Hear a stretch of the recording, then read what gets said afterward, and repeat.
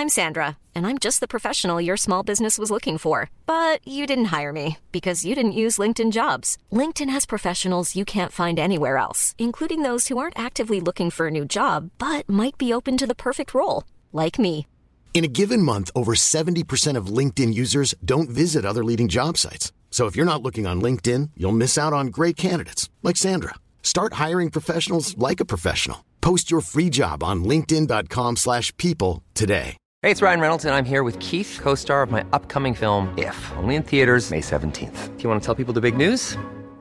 All right, I'll do it. Sign up now and you'll get unlimited for $15 a month and 6 months of Paramount Plus Essential Plan on us. MintMobile.com/switch. Upfront payment of $45 equivalent to $15 per month. Unlimited over 40 gigabytes per month. Face lower speeds. Videos at 480p. Active Mint customers by 531.24 get 6 months of Paramount Plus Essential Plan. Auto renews after 6 months. Offer ends May 31st, 2024. Separate Paramount Plus registration required. Terms and conditions apply if rated PG.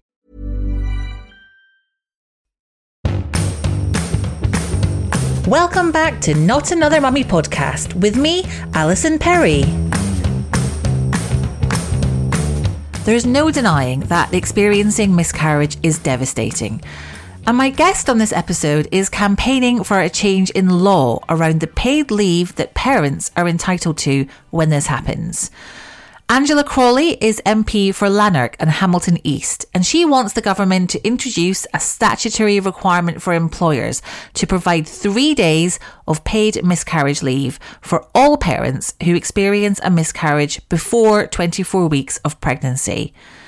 Currently, bereavement legislation entitles parents who lose a baby after 24 weeks to 2 weeks of paid bereavement leave, but there is nothing in place before that.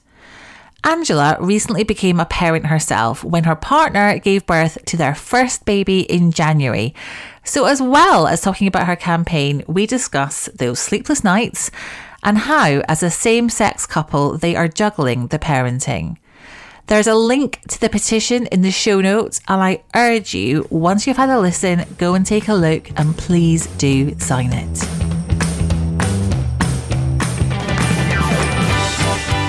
Hi Angela, thank you so much for joining me today.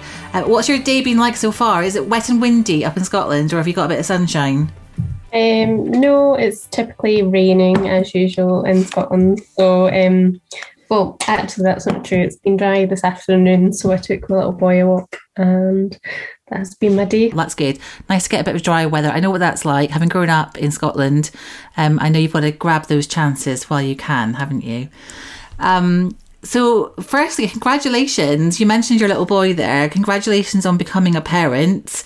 You and your partner had your first baby recently. We did. We had our little boy Hudson in January. So he is 8 weeks old tomorrow. Wow. What has that been like? Because you're right in the thick of it. That's like proper, that's a tough stage when they're so little. How are you getting on? Okay, I'm really lucky. I had my partner gave birth in January, so she's off on maternity leave for a year, and I was really lucky that I got to have 6 weeks at home, so I really got to spend that time at home. And then last week it was a bit of a culture shock going back to London, and I think the job itself, absolutely, I think there's so much more kind of digital and you can do stuff online and do a lot more virtual, but the actual travel, I'd forgotten how much it adds to your week. And are you coping okay with the sleepless nights? Because you've got a very high pressured job. It must be hard to do that on not very much sleep. It's a bit of a juggling act. We try and kind of do a bit of shifts just so that some of us can get some sleep at some point. But yeah, it's definitely an adjustment to not. We had quite a nice lifestyle and to suddenly not get a full night's sleep is... It's such a shock, isn't it? I think, honestly, I think that was one of the big things for me when I had my first. It was just from going from no kids to one kid was just whoa, your whole life just feels like it gets just turned upside down, doesn't it? I think what you're saying though, in terms of doing shifts, I think that's the key, because the worst thing you can do is to have both of you there awake, while one of you's feeding the baby, having both of you awake and, just one of you get sleep. At least if one of you's feeling a little bit more kind of with it the next day, then you're on to a bit of a winner, aren't you? Yeah, absolutely. I think, I don't know, I've spoken to other people and I'm like, how did you do it?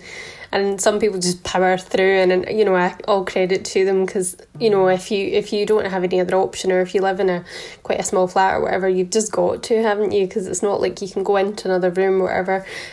So I think, you know, I think we seem to sometimes, like every parent, you're like, one day we're getting this, the next day we're not getting this. And it just carries on like that. It really does. Like, you feel, I remember really strongly feeling like, oh, we've cracked this, we're onto a winner, and then something will change. And it's like, no, we were just getting to grips with this, and it's all, you know, up in the air again. But I'm always curious with same-sex parents whether there's more of a feeling of equality.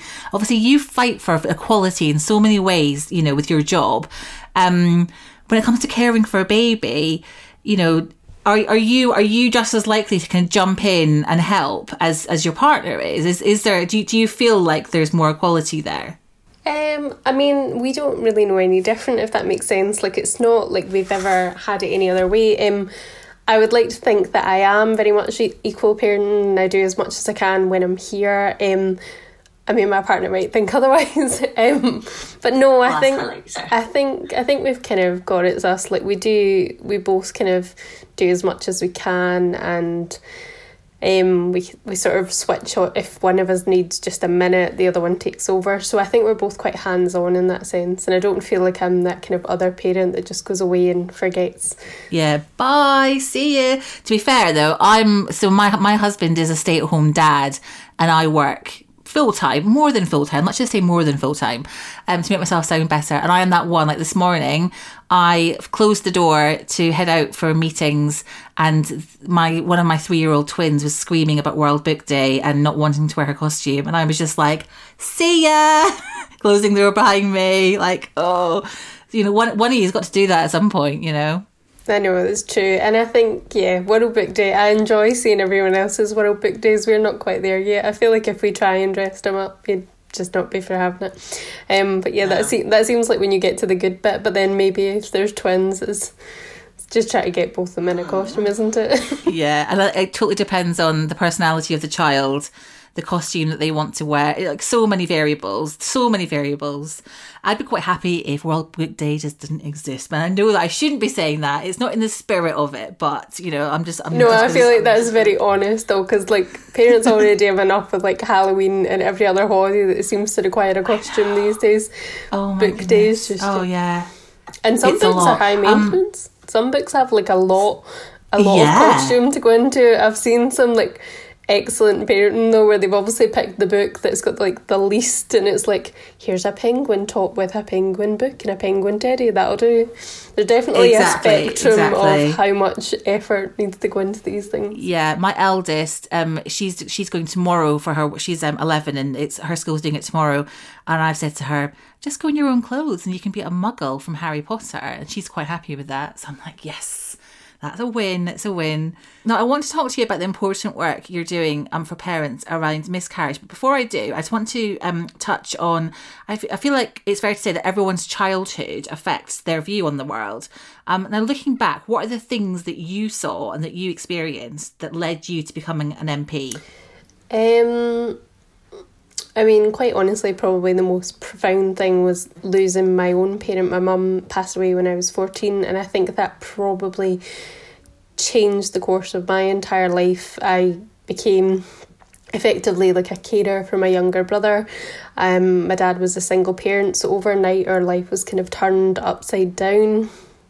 And I think that does change you quite substantially, because you go from being a child to being, you know, an adult and a carer really overnight. So I think that probably changed quite a lot of my path going forward, and I knew more than anything that I wanted to go to university, that had to be, in a sense, like I wanted to be successful so that I could be there for my brother if he needed me. So I think that probably set me on quite a focused and quite a determined path of, ironically, did not want to be a politician, but I knew I wanted to work in or around politics, and that's something I really passionately cared about, and probably from quite a young age had a real sense of injustice and inequality and just the sense of people who had and people who didn't, and that real, why was society like that? Why did some people have lots more and other people have little?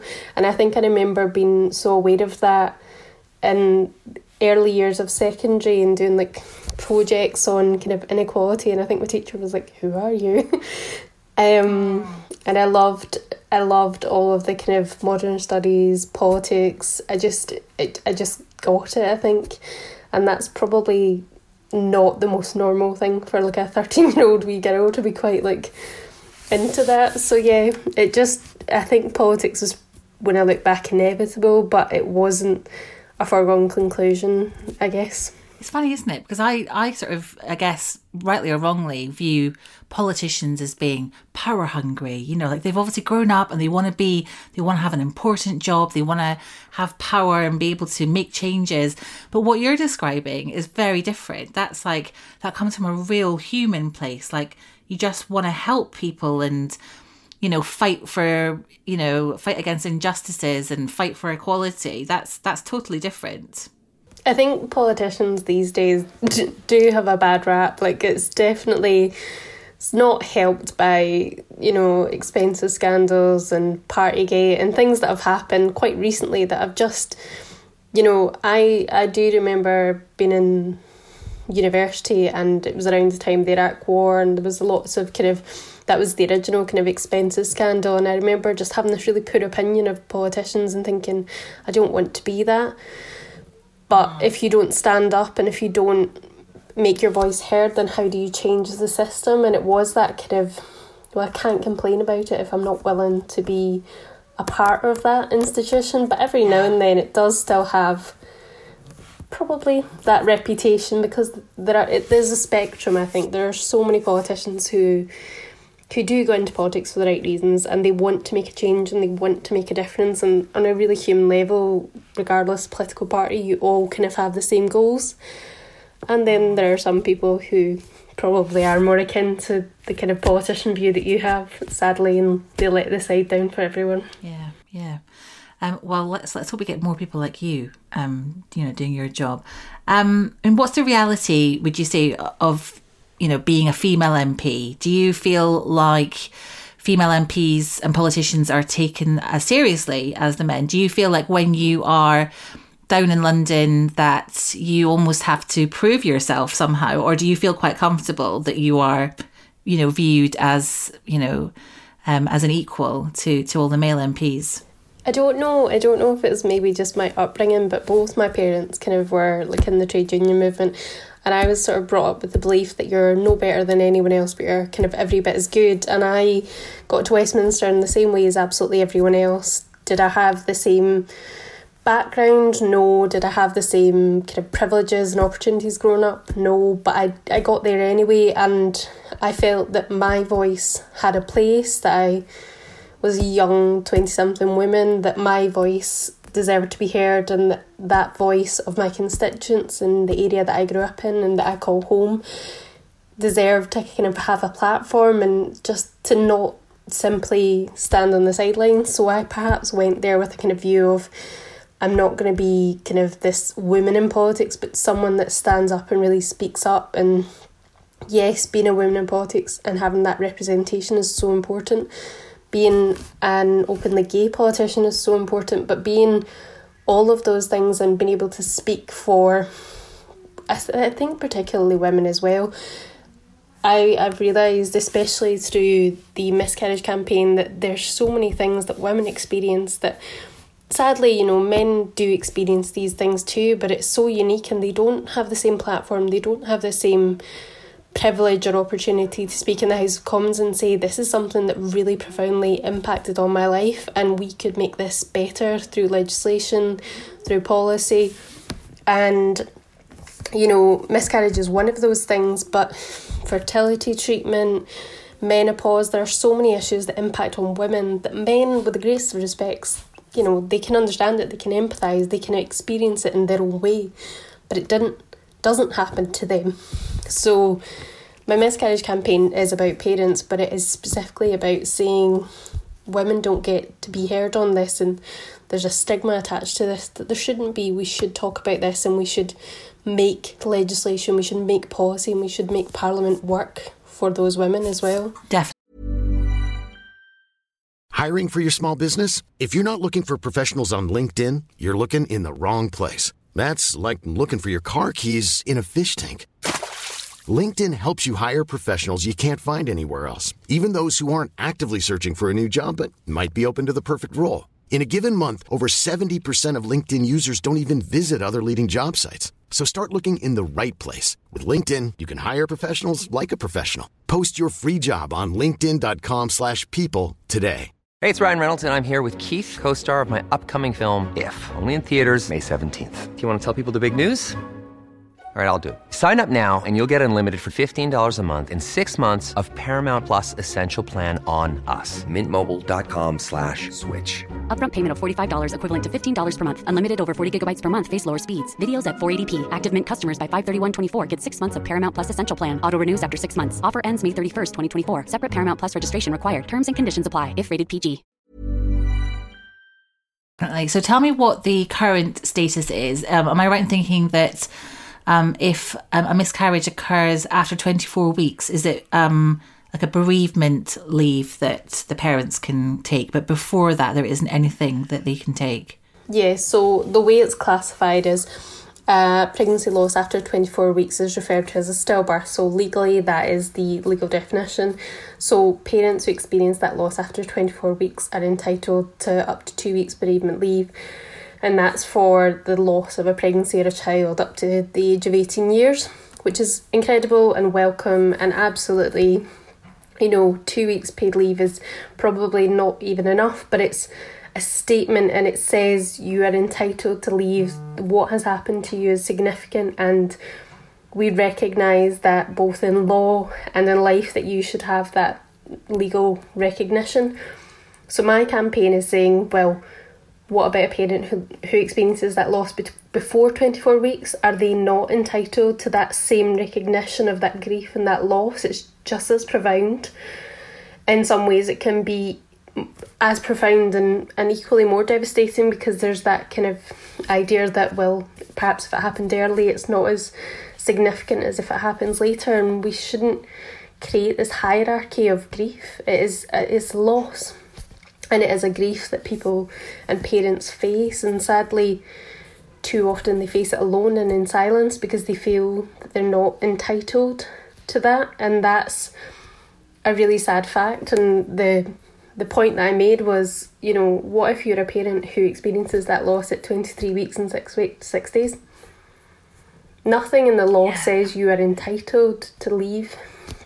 And okay, there are some incredible employers, and there are some really excellent best practice of large companies who are introducing their own policies, of employers who have gone above and beyond, but equally there's no consistency, and you could work for that one employer who doesn't recognise it, and there's no legal obligation for them to do so. So like New Zealand and more recently Northern Ireland, we are calling for the government to introduce as a minimum 3 days, but I would love it if the government would match the 2 weeks bereavement leave that they've introduced after 24 weeks, because I don't believe there's any difference in the grief that a parent experiences. Yeah. Do you think that 2 weeks is enough? I mean, you said that, 3 days is what you're campaigning for, but in an ideal world, what do you think should be the minimum that's being offered? I mean, I absolutely know that 3 days is not enough, and you might then say, well, why are you campaigning for 3 days? But it was really just, there's a legislative precedent that exists in other countries who have introduced leave on that basis. And I think to get it on the statute, it's that incremental change. It's accepting that in politics, change doesn't happen quickly and it won't happen overnight, but to get the recognition in the first instance, 3 days would be a start. But we have spoken to employers who've said 7 days, 10 days, 14 days.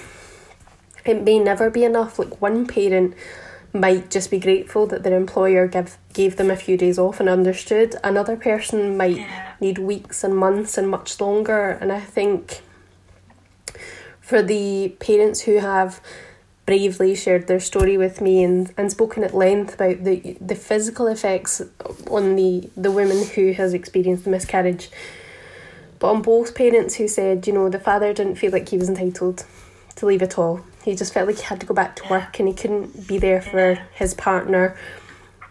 I know even in like a same-sex relationship, if you're not the gestational mother, then perhaps you don't feel that you're entitled to the same grief as your partner. So there is a real conversation about, there's the physical aspect of miscarriage that, you know, someone needs more support, and that's, the legislation is one part of it, and that leave is a part of it. Getting that in the statute would be a meaningful recognition that loss and that grief it's not a sickness. So why would you be taking sick pay when you're not sick, so to speak? Yeah. You've just lost a pregnancy and you're experiencing profound grief and loss. And yeah, there are the physical aspects, which, you know, sick pay would go some way, but it's quite a significant difference if you're in a job where that pay just won't pay the bills either if you need to take an extended period of leave.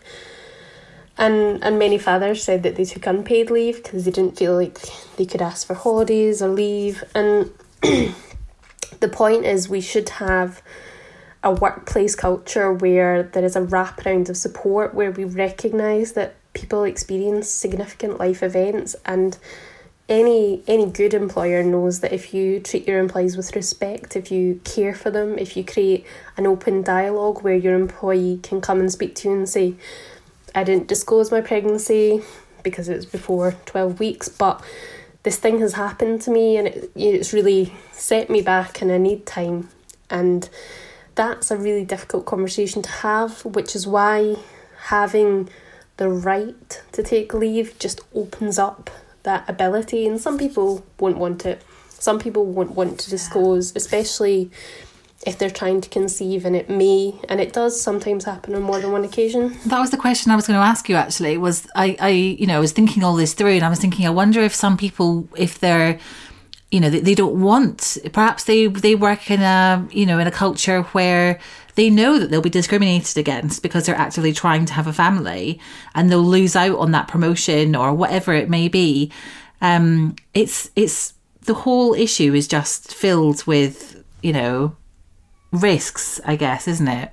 It is, and sadly, I mean, we already know the statistics around pregnancy and maternity discrimination, they exist and they are stark, and that's another reason why I think, interestingly, when you include the fact that it's parents and you speak about fathers, strangely the dialogue changes and people are so much more receptive, because you have male managers who go, oh yeah, my wife went through that and I get that.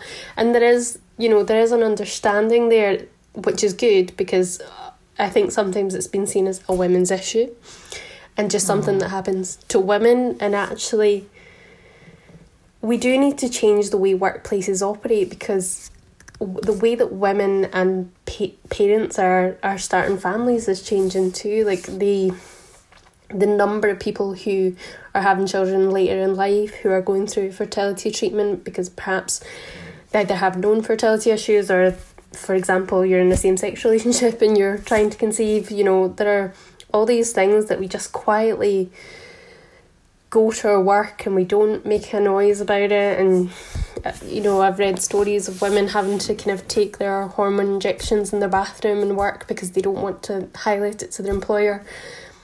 And that's the state of play that we're in. But if we change the way workplaces worked for young people, especially who are coming up through, who prioritise their career, so they're starting at that point a bit later, and if you could just transform workplace policies to recognise that there's a value in saying, yeah, we get it, you want to start a family, you're going to have to take maybe X amount of time, but in the long run, if we treat you with respect and we support you and we reward and we recognise your abilities rather than the fact that you're potentially going to have a child, then the benefits to an employer are so much more. And that, for me, is the fundamental point. If we could encourage workplaces to have their own policy that goes beyond statute, that goes beyond legislation, then what you would find is that people are far more rewarded, that they'll give more to their jobs, to their careers, because they feel recognised. And I think perhaps that's the part that we're missing. We're not getting that sense of the work culture is changing. People want to have flexible working, people want to work from home, but they also want to come to the office, and they want to have promotions, and they want to have opportunities. And if we could get that right, then you start to change the gender pay gap, you start to tackle workplace discrimination. Quite passionate about this. Yeah, no, it's great.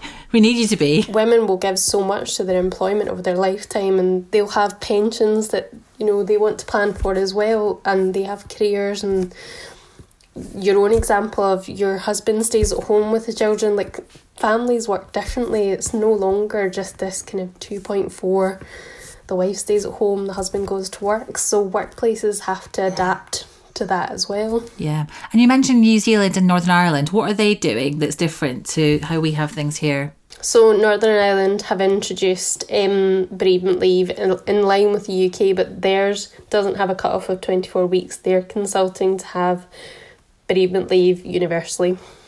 And that's basically what I believe we should have had, when I feel like it's a missed opportunity. The bereavement bill is great, and the legislation now exists, but that arbitrary cut-off was created for its own reasons, for legal definitions and reasons. But tell that to someone who experiences that loss under that cut-off, and they don't care whether the pregnancy was legally recognised as X, Y or Z. It's a loss, and it was a pregnancy, and that impact to one person can be different from another. But the point is, the right should be there, and it's about creating that legal right that currently doesn't exist. And how hopeful are you that this campaign will be successful? And are there things that we can do? You know, can we be writing to our own MPs? You know, is there, is there something that we can sign? Is there, you know, should we be writing to our own employers, asking them to put something in place? What can we do? So yes to all of that. There is a petition at the moment which already has over 38,000 signatures, which is calling on the government to introduce paid leave. Write to your MPs. We've secured a Westminster Hall debate, which isn't in the main chamber, but my goal is that we will have a debate in the main chamber. So write to your MPs, encourage them to attend the debate on Tuesday. The debate is in Westminster Hall at 11 a.m. It's only a 30-minute debate, but it's the first debate that we've been able to secure on this issue, and I hope that it won't be the last.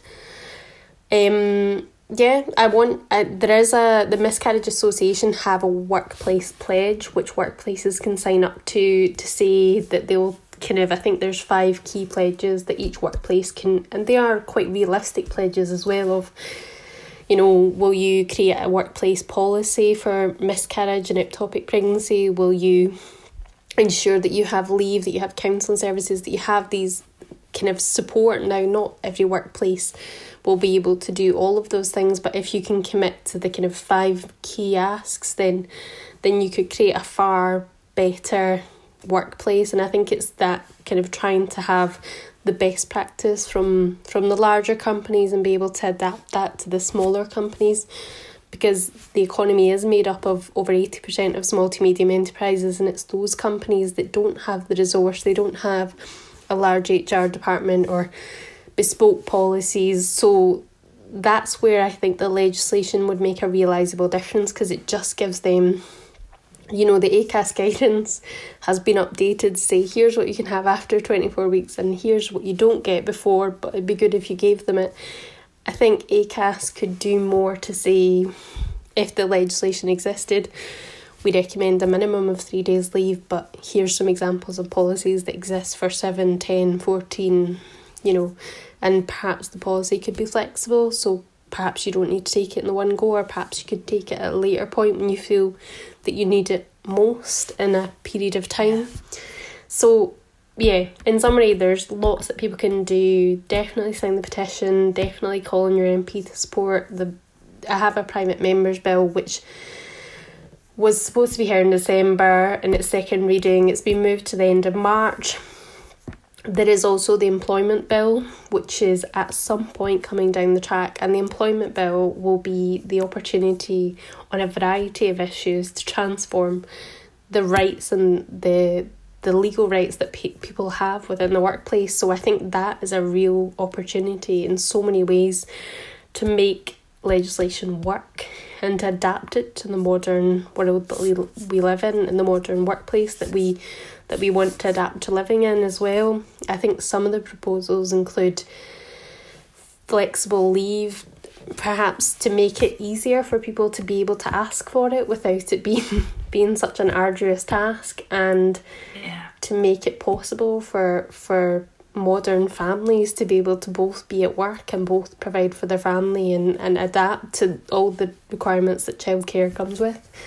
So there's lots that we can do, and there's a lot to do, isn't there? Yeah, there always is. But thank you so much, Angela, for giving me your time today to talk through it. I'm going to put a link to the petition on the podcast notes so that people can just click through really easily and sign it and find out more about the campaign. It feels like there's so much to do, and at the moment, with everything that's going on in the world, it's really important, I think, that these issues don't get forgotten about and don't get swept under the carpet. So it's great that you are, flying the flag and really, pushing for this and shouting about this. So thank you on behalf of parents everywhere. No, thank you so much. It's really lovely to meet you as well. And I'm sorry it's taken so long to get this together, but I'm so grateful for your time as well. It's lovely to meet you. You're a busy person. What can I say? It's fine. Thank you so much. It's been great to chat to you. You too. Take care. Bye.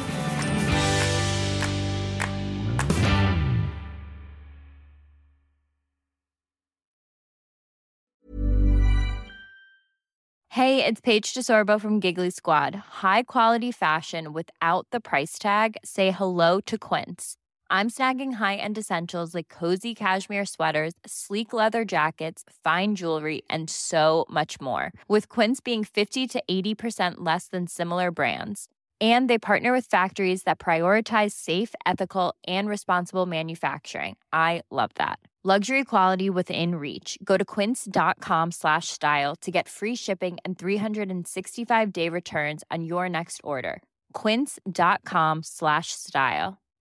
Hi, I'm Daniel, founder of Pretty Litter. Cats and cat owners deserve better than any old-fashioned litter. That's why I teamed up with scientists and veterinarians to create Pretty Litter. Its innovative crystal formula has superior odor control and weighs up to 80% less than clay litter. Pretty Litter even monitors health by changing colors to help detect early signs of potential illness. It's the world's smartest kitty litter.